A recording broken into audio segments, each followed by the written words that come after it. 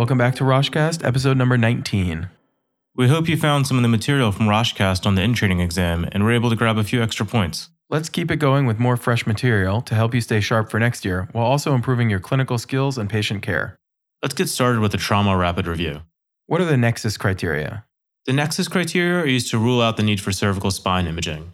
The criteria have great sensitivity but poor specificity. To remember the criteria, remember the mnemonic NSAID: neurologic deficit, spinal tenderness, altered mental status, intoxication, and distracting injury. How can you identify a pneumothorax on bedside ultrasound? Well, for a pneumothorax on ultrasound, you would see an absence of lung sliding. Great. And how does the treatment for a simple and complex pneumothorax differ? A simple pneumothorax, which is one involving less than 10% of the hemithorax, can be treated with a non-rebreather. Larger pneumothoraces will often require a chest tube or a pigtail. All right, and last rapid review here. What is the classic sign of a myocardial contusion after blunt chest trauma, and what's the most serious complication? This is a trick question since there's no classic sign, but the most common finding on EKG is sinus tachycardia. Although the most common course is spontaneous resolution of the symptoms, with severe injuries, the most serious complication will be delayed rupture. Great. I'm going to take us through the first question and the new material. A 55-year-old man who is taking several antihypertensive medications presents to the ED with nausea, vomiting, shortness of breath, and a rash after eating Thai food about an hour ago. The symptoms began within seconds of his first bite. Despite the patient being administered 2 doses of intramuscular epinephrine, diphenhydramine, dexamethasone, and crystalloid fluids, his blood pressure remains 75/38. What other medication should be considered in this patient? Is it A, cimetidine, B, glucagon, C, norepinephrine, or D, octreotide? Tough one here. The correct answer has to be choice B though, glucagon. The first step to getting this question correct is to figure out what exactly is going on here. This patient developed vomiting, shortness of breath, and a rash immediately after eating a bite of Thai food. It sounds like he's having an anaphylactic reaction to peanuts. Another clue here is that he received the classic anaphylactic cocktail: epinephrine, steroids, an H1 blocker, and IV fluids, but he remained hypotensive. Since he's on several antihypertensives, I suspect he's on a beta blocker, which is preventing him from mounting a compensatory tachycardia to normalize his blood pressure. Great logic. And the other answer choices here are also just not that great. While cimetidine is an antihistamine, the patient's symptoms are refractory to diphenhydramine. Cimetidine is unlikely to provide additional benefit. Norepinephrine also wouldn't be that useful as it binds the same receptors that epinephrine binds, which still remain blocked by the presumed beta blocker. And lastly, octreotide, it does have a role in refractory hypoglycemia caused by sulfonylurea-induced hypoglycemia, but it has no role in this case. Exactly. Although potentially life-saving in this case, don't forget that glucagon has quite a few side effects as well. These include vomiting, dizziness, hypokalemia, hyperglycemia, hypertension, and tachycardia. Yeah, definitely not a benign intervention. Why don't you load up the next question for us? A 45-year-old woman with type 1 diabetes presents with fatigue in the setting of medication noncompliance. Her labs reveal a sodium of 125, potassium of 3.1, chloride of 97, bicarbonate of 10, glucose of 761, and pH of 7.21. She started on IV fluids. What therapy is most important to start next? Is it A, hypertonic saline, B, potassium repletion, C, regular insulin, or D, sodium bicarbonate? So the patient here has a metabolic acidosis with an anion gap of 18 in the setting of hyperglycemia. This must be DKA. In this case, the answer is choice B, potassium repletion. Exactly. Although insulin will be an important component of her therapy, electrolyte repletion takes precedence. In general, you don't want to start insulin therapy until the potassium is greater than 3.5. And the patient here had a potassium of 3.1, so you need to replete it before you start insulin therapy. And while we're on the topic, do you know what the most common causes of mortality in DKA in children and adults are? Mortality in children is related to cerebral edema. Mortality in adults is usually from sepsis, which often precipitated the DKA, or from cardiopulmonary complications of DKA. I'm sure we'll touch on cerebral edema in a later episode, but for now, let's go on to a question requested by a listener. Thanks, Mega, for the tip. A 56-year-old woman with a known left bundle branch block presents after a syncopal episode. Her EKG shows a regular wad complex tachycardia with a rate of 160 beats per minute.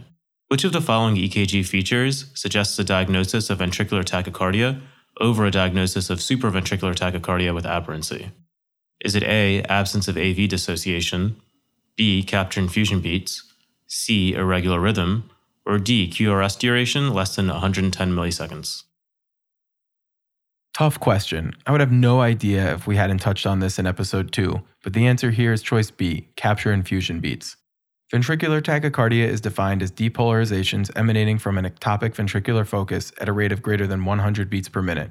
It most commonly occurs due to ischemic heart disease and acute MIs. It can also be caused by cardiomyopathy, valvular disease, electrolyte abnormalities, especially hyperkalemia, and drug toxicities. It's admittedly very difficult to differentiate VT from SVT with an underlying bundle branch bronch, aka SVT with aberrancy. There are a few classic findings that point you to the diagnosis of VT, such as the answer to this question, capture beats, infusion beats. Let me stop you there to go over capture beats and fusion beats. Remember that a capture beat is a regular, narrow, complex supraventricular beat in a run of ventricular tachycardia. A fusion beat results when a supraventricular and a ventricular impulse combine to create a hybrid complex. And both of these findings point to VT. The other answer choices are tempting, but they're not really as good. Answer choice A, the absence of AV dissociation, is wrong because AV dissociation is characteristic of SVT with aberrancy. Answer choice C, an irregular rhythm, is seen in both VT and SVT with aberrancy. And lastly, a QRS duration less than 110 milliseconds. That's incorrect because narrow QRS complexes is suggestive of SVT, not VT. Nice. And remember, you can write Roshcast in the submit feedback box as you go through the question bank to let us know that you want us to cover a certain question on the podcast. You're up next. A 74-year-old woman with a history of congestive heart failure, hypertension, and coronary artery disease presents with confusion, abdominal pain, and nausea. Her medications include hydrochlorothiazide, aspirin, and digoxin. The patient's EKG has scooped ST segments and PR prolongation. She has a potassium of 6.3. Which of the following treatments should be initiated? Is it A, activated charcoal, B, calcium gluconate infusion, C, digoxin-specific antibody, or D, hemodialysis? The answer here is definitely choice C, digoxin-specific antibody. Exactly. This patient likely has digoxin toxicity and should be given digoxin-specific antibody as quickly as possible. We know this because of her presentation, not because of her EKG findings. The presence of scooped ST segments and PR prolongation merely indicate that she is taking digoxin, not that she's having digoxin toxicity. These EKG findings are often referred to as the Salvador Dali mustache. And remember that digoxin toxicity can cause almost any type of dysrhythmia. The most common EKG finding in digoxin toxicity is actually just a PVC. The elevated potassium in this question also has important implications. Why don't you walk us through that part too, Jeff? Sure. In patients with digoxin overdoses, the serum potassium level is actually a key predictor of mortality. If the potassium is less than 5, almost all the patients are going to survive. Before the advent of the DIG-specific antibody, patients with potassium levels of 5 to 5.5 had a 50% mortality, and those with the potassium over 5.5 almost always died. Now, thankfully, there's an antidote. In an acute overdose, those with an elevated digoxin level of 10 to 15 nanograms, a serum potassium of greater than 5, or in the presence of severe conduction disturbances, they should be given a digoxin-specific antibody. In chronic overdoses, the serum DIG concentrations are often lower, and the decision to give a DIG-specific antibody is based on the presence or absence of conduction abnormalities in serum potassium. Nice review. I'll run through the other answer choices here. Charcoal shouldn't be given because although it does absorb digoxin, this patient already has altered mental status and is therefore at an aspiration risk. Charcoal can help if the patient presents within 1 hour of ingestion. Calcium has been thought to lead to a stone heart or cardiac standstill in the setting of digoxin overdose. And dialysis is ineffective because of the large tissue distribution of digoxin. Great points. Moving on to the next question. An 18-year-old woman falls while rock climbing and sustains a knee dislocation. Posterior tibial and dorsalis pedis pulses are unable to be palpated on the affected side. Her last meal was 2 hours ago. Which of the following statements is true regarding pre-procedural fasting? Is it A, current fasting guidelines are based on results of randomized controlled trials comparing fasting statuses and incidence of aspiration? B, she is at an increased risk of complications from the knee dislocation and reduction should be performed regardless of the fasting status? C, she should wait an additional 4 hours until it is 6 hours since her last meal, since she is at risk of aspiration? Or D, vomiting and loss of airway reflexes during procedural sedation is common? The answer here is choice B. Emergent procedures requiring procedural sedation should not be delayed to allow time for fasting. This patient has lost pulses and is having a vascular emergency. Reduction facilitated by procedural sedation should be performed immediately. This is a very common misconception. There are actually no outcome-related studies which show a correlation between fasting status and increased risk of adverse events like emesis, aspiration, or other airway events. It's important to note that while we are certainly not anesthesiologists, the current ASA guidelines do recommend a 2-hour period after ingestion of clear liquids and a 6-hour period after ingestion of solids or other non-clear liquids prior to sedation. But remember that these guidelines come from expert consensus and data extrapolated from patients undergoing general anesthesia, not procedural sedation. Right, and to that same point, answer choice D, vomiting and loss of airway reflexes, that's actually very uncommon during procedural sedation. So I think the take-home point is this: don't delay sedation for the sake of fasting in emergent situations. All right, last question of the day. A 32-year-old woman, 8 weeks pregnant by dates, presents to the ED with a 2-centimeter laceration to her index finger sustained while she was cutting a tomato. On review of systems, she also notes 2 days of vaginal spotting and lower abdominal cramping. Her vitals are normal. Physical exam is consistent with the simple 2-centimeter laceration on her finger. The pelvic exam reveals a closed os and no adnexal tenderness or masses. Which of the following statements best describes the next step in management? Is it A, delay treating her laceration until her pregnancy status is further clarified? B, treat her laceration as indicated and perform a beta HCG quantitative level? C, treat her laceration as indicated, perform a beta HCG quantitative level, and obtain a pelvic ultrasound? Or D, treat her laceration as indicated, then discharge with outpatient obstetric follow-up? Ah yes, the curveball triage complaint. Laceration, but also rule out ectopic pregnancy. The answer here is choice C. Treat the laceration, check a beta HCG, and perform a pelvic ultrasound. This question highlights the need for a thorough review of systems. In addition to caring for the laceration, this patient requires further workup of her pregnancy to make sure she's not having an ectopic. In patients with a positive pregnancy test who haven't already had an ultrasound showing an intrauterine pregnancy, complaints of lower abdominal pain or vaginal bleeding often require a beta HCG and pelvic ultrasound. And note that choice B, treat the laceration and check a beta HCG, is not enough. All patients need a pelvic sono regardless of their hormone level.